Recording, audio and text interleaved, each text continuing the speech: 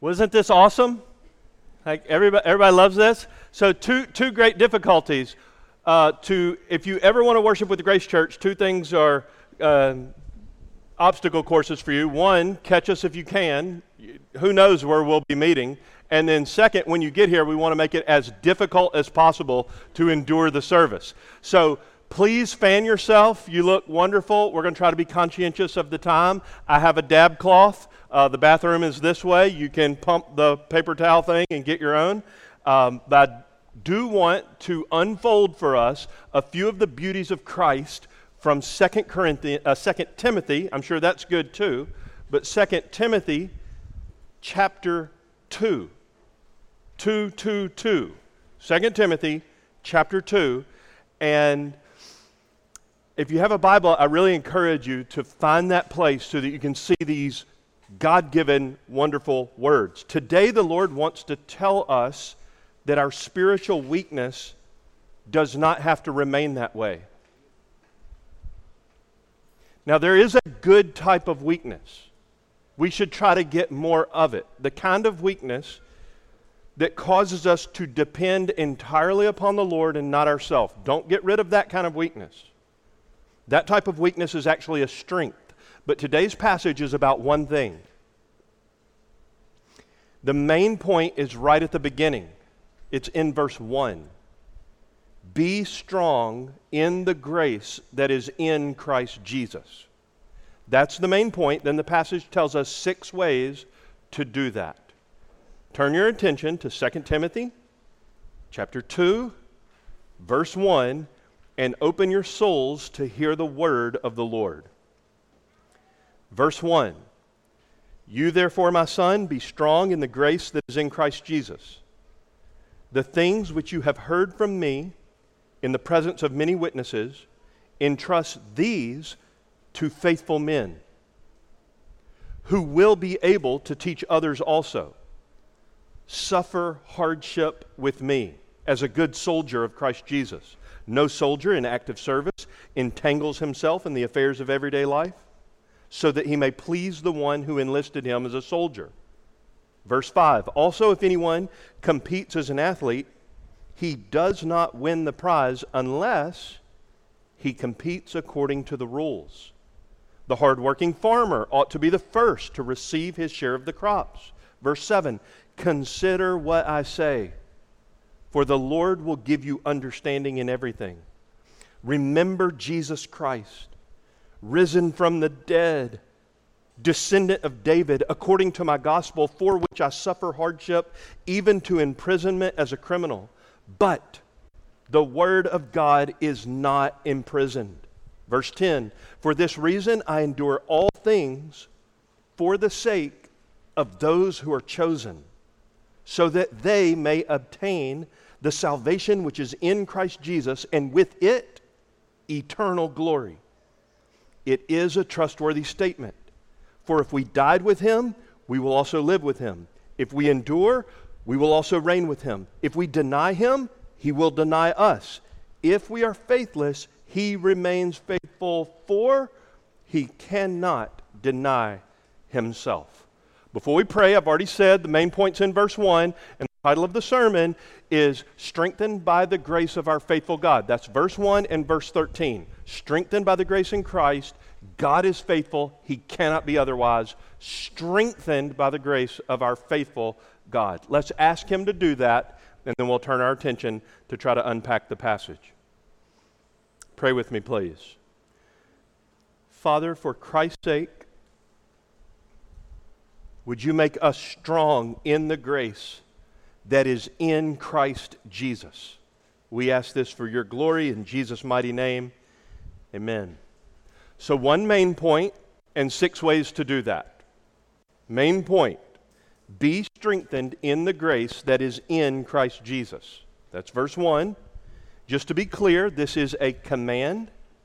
It is a present tense command, and it is a passive command. I want to just draw your attention to that phrase again. This is something that must happen. That is a command. It must happen to you, not by you. It is passive, not active. And in the present tense, it must happen right now. Be strong in the grace that is in Christ Jesus. The answer for how to do that is found in verses 2 to 3. But before we go there, let's make sure we're just on the same page about the main point. The main point is verse 1.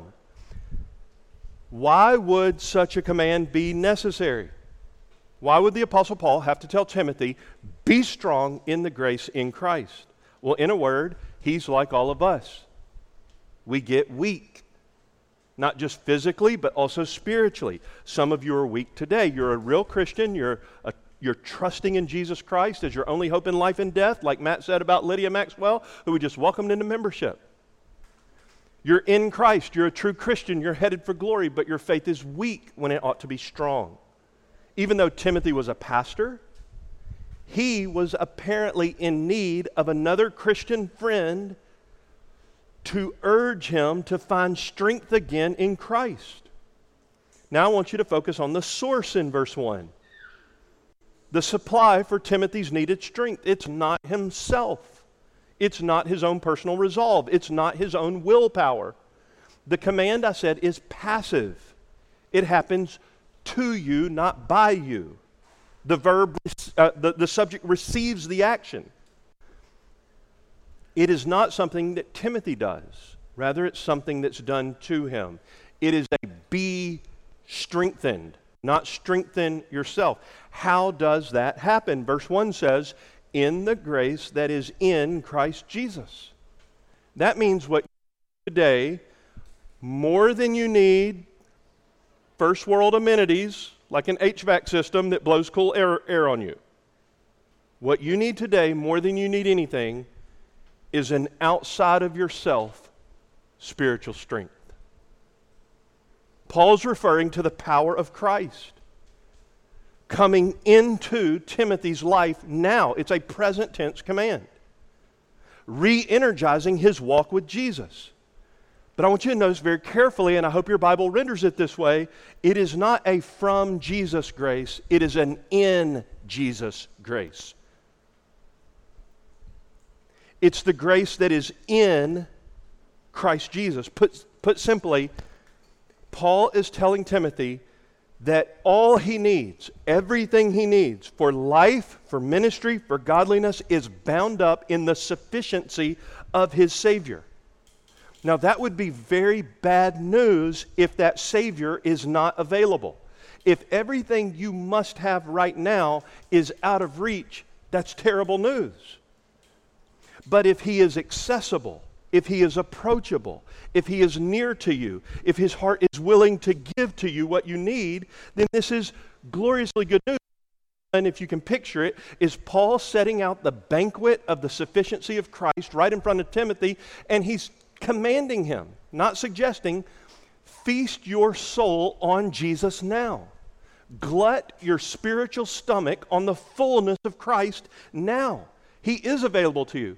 The only reason you don't have Christ now in all of his strength is not because he's unavailable, but because you won't eat. He is here and he is yours. So notice also that Paul wants to pump spiritual encouragement into the veins of Timothy by reminding Timothy that they are related in Christ. He says in verse 1, Timothy, my son. My son. Well, that's interesting because Paul was never married and had no children.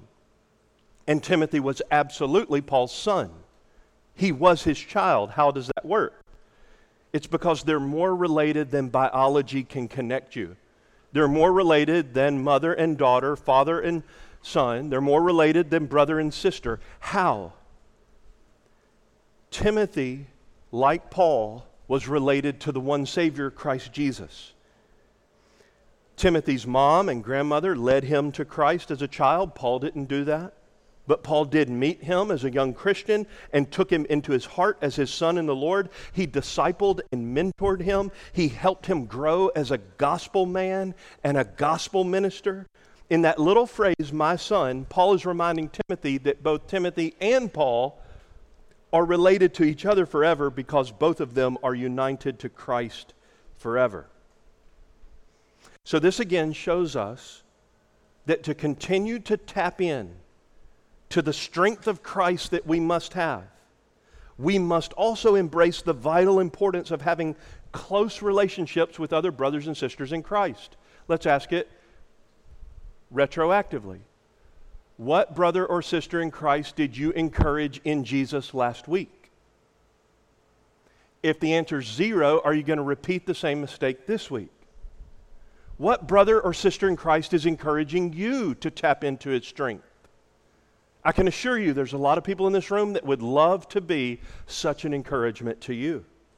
So after Paul lays out his opening exhortation, the command, he then gives Timothy 6 ways to do it, to tap into the grace that is available to him in Christ.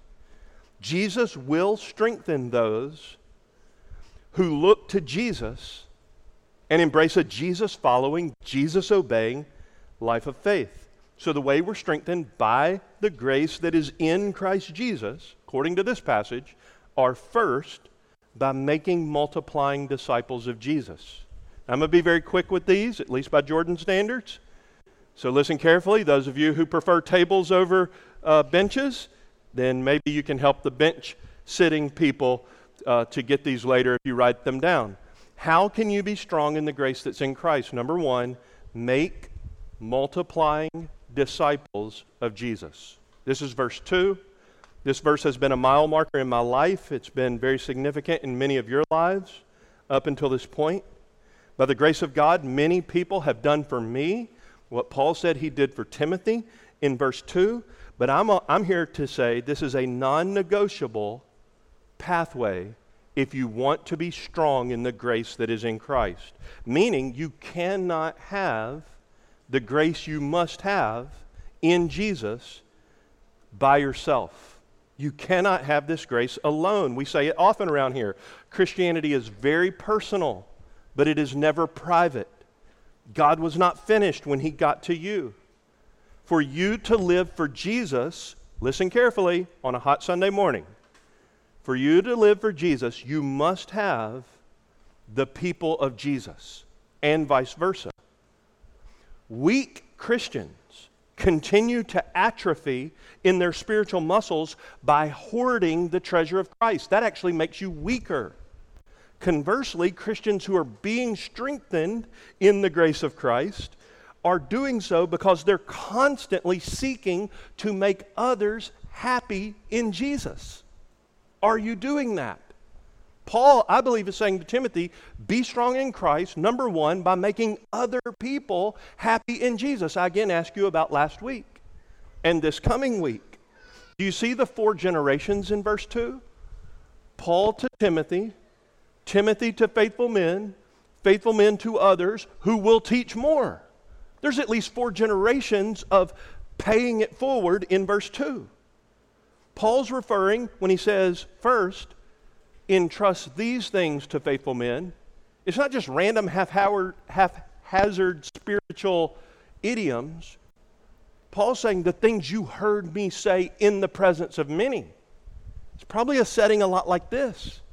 Probably the 3.5 years Paul was the pastor of the church at Ephesus, where Timothy is now the pastor. And Paul said, when all those people were listening, just like you and you and you and you, and you heard me say these things in the presence of many people, you take that stuff and give it to faithful people. So first, it's truth. James says, don't let many teach because they will be judged more strictly. Don't just make up stuff. Ask yourself this question. When you're trying to encourage somebody else in Christ, would the Apostle Paul put his stamp of approval on it? Yep, that's the same stuff I've been saying, and I encourage you to say it again. And number 2, entrust those true things about God and his word and the gospel to faithful people. You see that in verse 2. Entrust these things to faithful men who will teach others also. That word faithful is used 67 times in the New Testament. Most of them refer to God. God is faithful. Like him, one of his communicable attributes, he infuses faithfulness into his people. You also find men like that. How do you know if they're faithful? The verse answers the question. They teach others also. Paul said the whole church at Ephesus was like this. He wrote in Ephesians 1 to the saints who are at Ephesus and who are faithful in Christ Jesus. A whole church full of people who are trying to make more people happy in Jesus. Paul said, teach those people. Pour your life into those people. Are you one of them? You see, verse 2 is about people who, like Paul and Timothy, and like faithful men, verse 2 is about people who have the heart of Christ for other people. That's one of the ways you get strong in Christ. Give Jesus away, and He will make you stronger in His grace. You can't outgive God. He's the best disciple maker in the history of the world, and He poured 3.5 years of His public ministry into 11 faithful men. And they taught others also. So the first way to be strong in the grace of Christ is to make multiplying disciples of Jesus. One of the first questions we should ask a person who wants to do a Bible study with us is, who are you already praying for that you will pour this into next? Number 2, suffer with Jesus' workers. This is verses 3 through 6. You see in verse 3, there's the command, suffer hardship with me as a good soldier of Christ Jesus. That phrase, suffer, is a command, but to explain the kind of suffering he has in mind, Paul gives 3 examples: a soldier, an athlete, and a farmer. This is the kind of suffering Paul has in mind. It's actually a willing toil, not a whipping torture. There's a kind of suffering that is very torturous. This is actually voluntary toil because you see a prize that's worth it. Like a soldier, like an athlete, like a farmer. The first one, the suffering is accompanied by submission. Like a soldier, a good soldier of Christ. What is a good soldier motivated by? Well, according to verse 4, he's motivated by pleasing the one who enlisted him. So verse 4 is picturing somebody who's suffering by saluting Jesus. Whatever He says, we will do. It's a suffering of submission. It's what a good soldier does by pleasing his master instead of, as verse 4 puts it, entangling himself in civilian affairs. Put very obviously, very simply, you and I cannot report to duty to Christ and simultaneously live in the world as if we're not an enlisted soldier. A good soldier of Christ has one main aim: to please the one who enlisted him. Second is an athlete. Do you see that in verse 5? An athlete, like one who competes according to the rules, so he won't be disqualified. This is the kind of suffering Paul has in mind. Again, an athlete suffers, right? We all admire the Olympians who train for 8 years, show up on our television screen. We had no idea that for the last 8 years they had been beating their body and working on a diet and sweating profusely to perfect their craft so that in their event they could try to achieve a prize. An athlete suffers by choice, but they toil laboriously. The question is not, though, in verse 5, did you win the prize? The question is, did you compete according to the rules? That very famous baseball player from yesteryear, Pete Rose, is not in the Hall of Fame. Why? Because he broke the rules. Lance Armstrong won what many have described as the most arduous physical task on planet Earth, the Tour de France. He was stripped of his medals. Why? Because he broke the rules of the Tour. Ben Johnson set the world's fastest man record in 1987. He broke the 100-meter record that year, then won the Summer Olympics in 1988, only to be stripped of his gold medals. Why? Because of anabolic steroids. The question is not, did you win? The question is, did you do it the master's way? If anyone competes as an athlete, he does not win the prize unless he competes according to the rules. So first, the soldier. Second, the athlete. The third type of suffering is the farmer. Do you see this one? The hardworking farmer who receives the first fruits of the produce. This is a way to be strengthened in the grace of Jesus. Now, I shared an illustration this week with a little class I'm teaching, high school students, of a pastor who disqualified himself from ministry through moral failure. After years, and he, by God's grace, was brought to repentance, he described what happened to him. And he said, this is what happened. I used to take the Bible and put it here, and then put it there. And I would go here, here, there, here, here, there. And then eventually I just started going here, there, never here. And he said it was a slow trickle, but eventually he lost his moral compass, sensitivity to the Holy Spirit's conviction. He fell into disqualifying sin. You see, a farmer is somebody we all respect for his hard work. My grandfather was one of those. He farmed a bunch of acres in eastern Arkansas. I used to remember as a little boy how cool it was to be able to drive his tractor. I also remember how uncool it was to get up before the sun rose and to come home after it set. The person who's being strengthened by grace is like a hardworking farmer. Do good farmers ever take a break? Yes. But they never go on vacation during planting or harvesting season.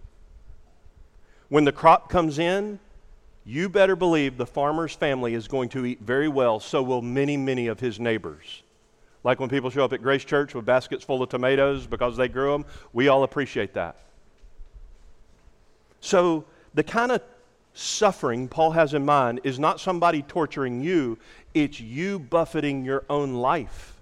It's you setting up your own training regiment, like a soldier, like an athlete, like a farmer. Why would anybody do any one of those?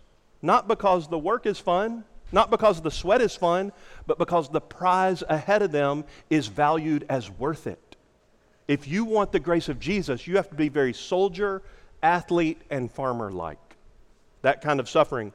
Number 3, not only make multiplying disciples of Jesus, not only suffer with his workers, but number 3, seek Jesus in his word.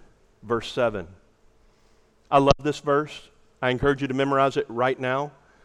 Consider what I say, for the Lord will give you understanding in everything. What a verse to help you with the rest of the whole Bible. Consider what I say, for the Lord will give you understanding in everything. The point is, seek Jesus in his word. Someone who is being strengthened by the grace of Christ is definitely somebody who has a very good relationship with God's word. A man or woman who considers the words of the Word of God. If you do not want to read the Bible carefully, you will never understand it. Verse 7 begins with another command. In the New American Standard, it says, consider what I say. One lexicon says that means to think over a matter with great care, to pay careful attention, to consider it specifically. Another translation in English says, think carefully about what I say. The ESV says, think over what I say. The NIV says, reflect on what I'm saying. Do you see what Paul's telling Timothy? Do you want the grace of Christ that is right now available to you, and I'm commanding you to feast your soul on it? You must, number 3, put into your mind the words of God's Word. This is the art of biblical meditation. To meditate is not to empty your mind like the Eastern religions. It's to fill your mind with the words of God. It's actually to talk with God about His Word. To praise Him when you find something of His beauty and character and love. To repent when you see Him say something to you that is inconsistent with His commands and His character. It's to have a conversation with God over Scripture. When the New American Standard says, consider what I say, Paul's saying this is the work of mental ardor. It is cogitation, to ruminate, marinate, to be desperate, to muse upon, to chew upon. That's how you're strengthened by God's grace. What's the consequence of somebody who spends their life thinking deeply about the Bible? Answer, you will understand what I say. Why? Because the Lord will give you understanding. Verse 7. So prayer-filled meditation upon the Word of God is the pathway to understanding it and therefore being strengthened by the grace that is in Christ Jesus. So keep plowing, just like a farmer. Keep training, just like an athlete. Keep saluting, just like a soldier. Have an intimate relationship with the Word of God. Number 4, if you want to be strengthened by the grace that is in Christ Jesus, you must make multiplying disciples of Jesus. Seek to make other people happy in Christ, number 1. You must, number 2, suffer with His workers. Number 3, seek Him in His Word. But once you find Him in His Word, fix your eyes on the biblical Jesus. That's number 4. Fix your eyes on the biblical Jesus. That's verse 8. Remember Jesus Christ. Well, which Jesus, Paul? Verse 8, the one who's risen from the dead, the one who was the long-awaited Messiah, son of David, the one that I've been preaching in my good news gospel, the same one for whom I suffer hardship, the one for whom I'm now in jail, the one for whom they falsely accuse me as a criminal. That Jesus, whose word can never be stopped, never be chained, never be imprisoned. Dear friends, this is the biblical Jesus, and Paul says at the beginning of verse 8, if you want 3 words to understand the whole Bible, these are 3 good ones. Remember Jesus Christ. That's how to be strengthened by His grace, to consider Him. Christ is not, as we say a lot, Jesus' last name.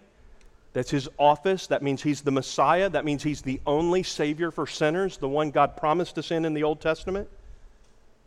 Here Paul says about this Jesus, He is risen from the dead. That's God's stamp of unbreakable certainty that He will save anyone who puts all their hope in Him for life everlasting. He's risen from the dead. He's David's son. That's not just an arbitrary Old Testament figure. That's the guy who was the king of the kingdom.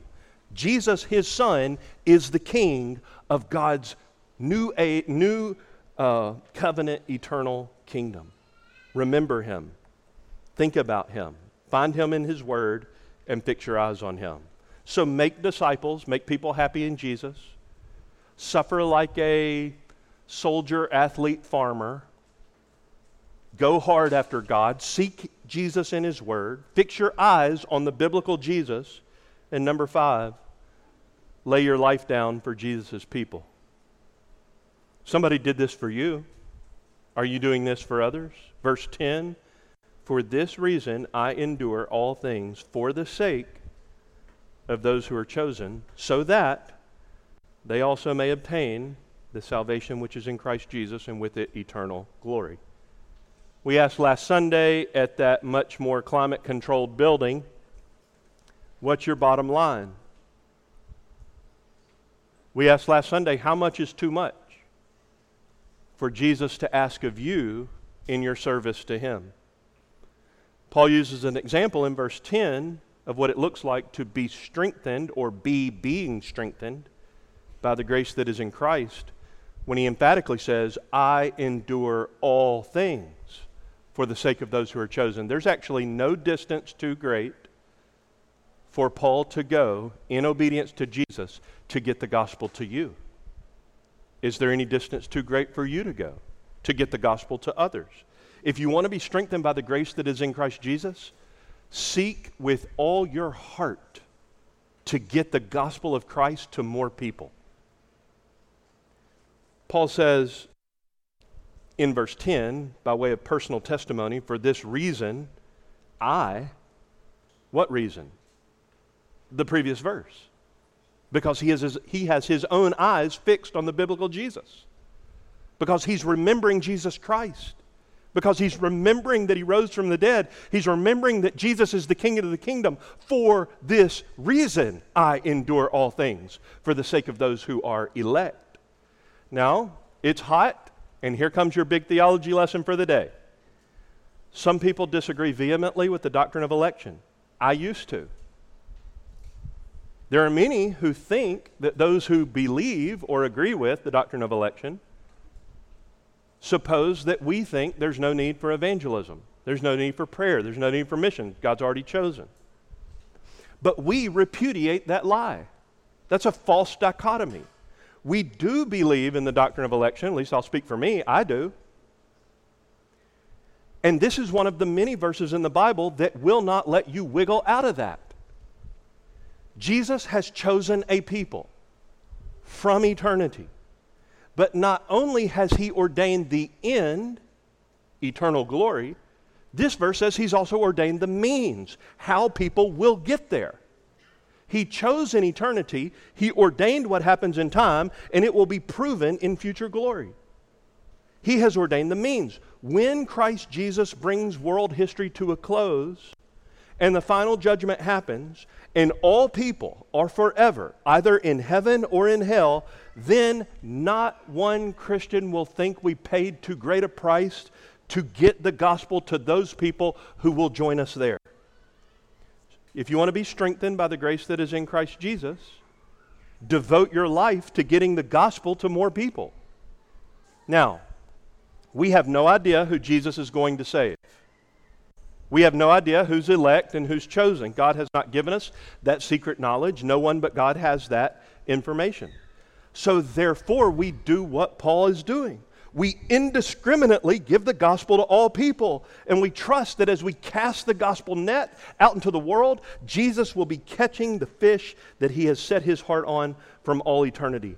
Those that the Father has given to the Son, according to Jesus, will come to him. How will they come? They will believe and they will behold Jesus. How will that happen? Someone, Romans 10, will tell them the gospel. If you want to be strong in the grace of Christ, tell the gospel to other people. If you want to be weak, don't do that. Finally, number 6, to be strong in the grace that is in Christ Jesus, you're going to be doing 5 other things. Making people happy in Christ, verse 2. You're going to be like a soldier, athlete, and farmer working hard for the prize of Christ. You're going to be searching for Jesus in his word. You're going to be fixing your eyes on Jesus once you see him in Scripture. You're going to be laying your life down for God's elect. And finally, verses 11 to 13, you will know and trust Jesus more and more. Good news about your relationship with Jesus is that you know very, very little about him. The better news is that you can increasingly know him more and more. The really, really, really better news is that all Christians will do that. Verses 11 to 13 has 4 statements. 3 of them are parallel. The 4th one is not. The first 3 statements match. The last one doesn't. This is why I describe this last point as knowing and trusting Jesus more and more. The opening phrase, if you died with him, you will live with him. You see, this is clearly about Jesus, not just God the Father, God the Holy Spirit, the Trinity. This is about Jesus. We know so because the Father did not die on the cross. The Holy Spirit did not die on the cross. This is a verse about somebody who died, namely Jesus, God the Son. If you died with him, you will live with him. So the question of the first phrase is, have you been crucified with Christ? Have you died to yourself? Have you resigned your entire life, like a dead person, totally to another? Does the life that you live now belong to Jesus? Is the old you dead? Verse 12, we're not only learning how to by grace that's in Jesus, we're actually looking at somebody who is being strengthened. Do you see it in the second phrase? Not only have they died with Christ, therefore they're spiritually alive forever, but they're also enduring with him. They're steadfast. They are being strengthened. You can't endure unless you have strength. And it says here in this verse, if we endure with him, we will reign with him. People who endure with Christ are people who walk with Jesus. Their life is linked with the risen Christ. Are you walking with Jesus? Is your life linked with his? No one's getting to glory without personal holiness. Hebrews 12:10. Unsanctified people will not sit on thrones in glory. And this verse says, if you endure with him, you'll reign with him. You'll be enthroned forever in glory with the reigning Christ. Those whom he saves, he sanctifies. The third parallel is if we deny him, verse 12, he will also deny us. Somebody who tastes the strengthening grace of Jesus will never deny him. That's why Paul said, I'm not ashamed of the gospel of Jesus Christ, because it is the power of God for salvation to everyone who believes. You see, lots of people in Timothy's world were denying Jesus. Even some people, like in the previous passage, Phygellus and Hermogenes, and people in the previous book, they left us. They abandoned the cross. Many people were denying Jesus. But Paul says, I'm not ashamed of him. We will not deny him. And if we deny him, we can be confident he will deny us. In fact, Jesus is the one who said, Matthew 10, whoever denies me before men, I will deny him before my Father in heaven. Matthew 10:33. So, you die with him, you live with him. You endure with him, you reign with him. You deny him, he denies you. Those are all parallel. The last one is not. If we are faithless, verse 13, he remains faithful, for he cannot deny himself. What a wonderful verse. No matter what we do or do not do, God remains gloriously the same. He cannot violate his character. God is immutable. He's the only changeless being in the universe. Through and through, he's faithful. Nobody and no one can alter his commitment to be true to himself and to all of his promises. And Paul wants Timothy to know this God, and that the only access to the faithful God is faith in his Son. If we are faithless, he remains faithful.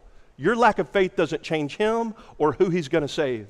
But if you want to be one of those who knows his faithfulness, then you too must faith him, not be faithless, because he will never break his promise to save those who take refuge in his risen Son, who confess our sins, who put our trust in the risen Jesus to save us. Why will he not forsake us? Because he cannot do so. How do we know that? This verse tells us he cannot deny himself. It's not only that he will not, that is true. But why will he not do it? He cannot do it. God cannot be other than he is. He always is as he ever was and will be. Each of those first three statements are parallel. The fourth is not. So if you want to be strengthened by the grace that is in Christ Jesus, you have to know and trust the faithful God. You want to be strengthened by the grace of Christ? There's a big banquet of Christ's sufficiency right in front of you today. We need to ask him to empower us to make multiplying disciples of Jesus. Pour our life into faithful people who will teach others also. We need to suffer with his workers. That's toil, because the prize is worth it. Seek Jesus in his word. Fix our eyes on him in Scripture once we see him. Lay our life down for those whom he has chosen. And know and trust the biblical Jesus more and more. Let's pray together. Oh, Father, we ask that you would cause us to be strengthened by the grace that is in Christ Jesus, in whose name we pray. Amen.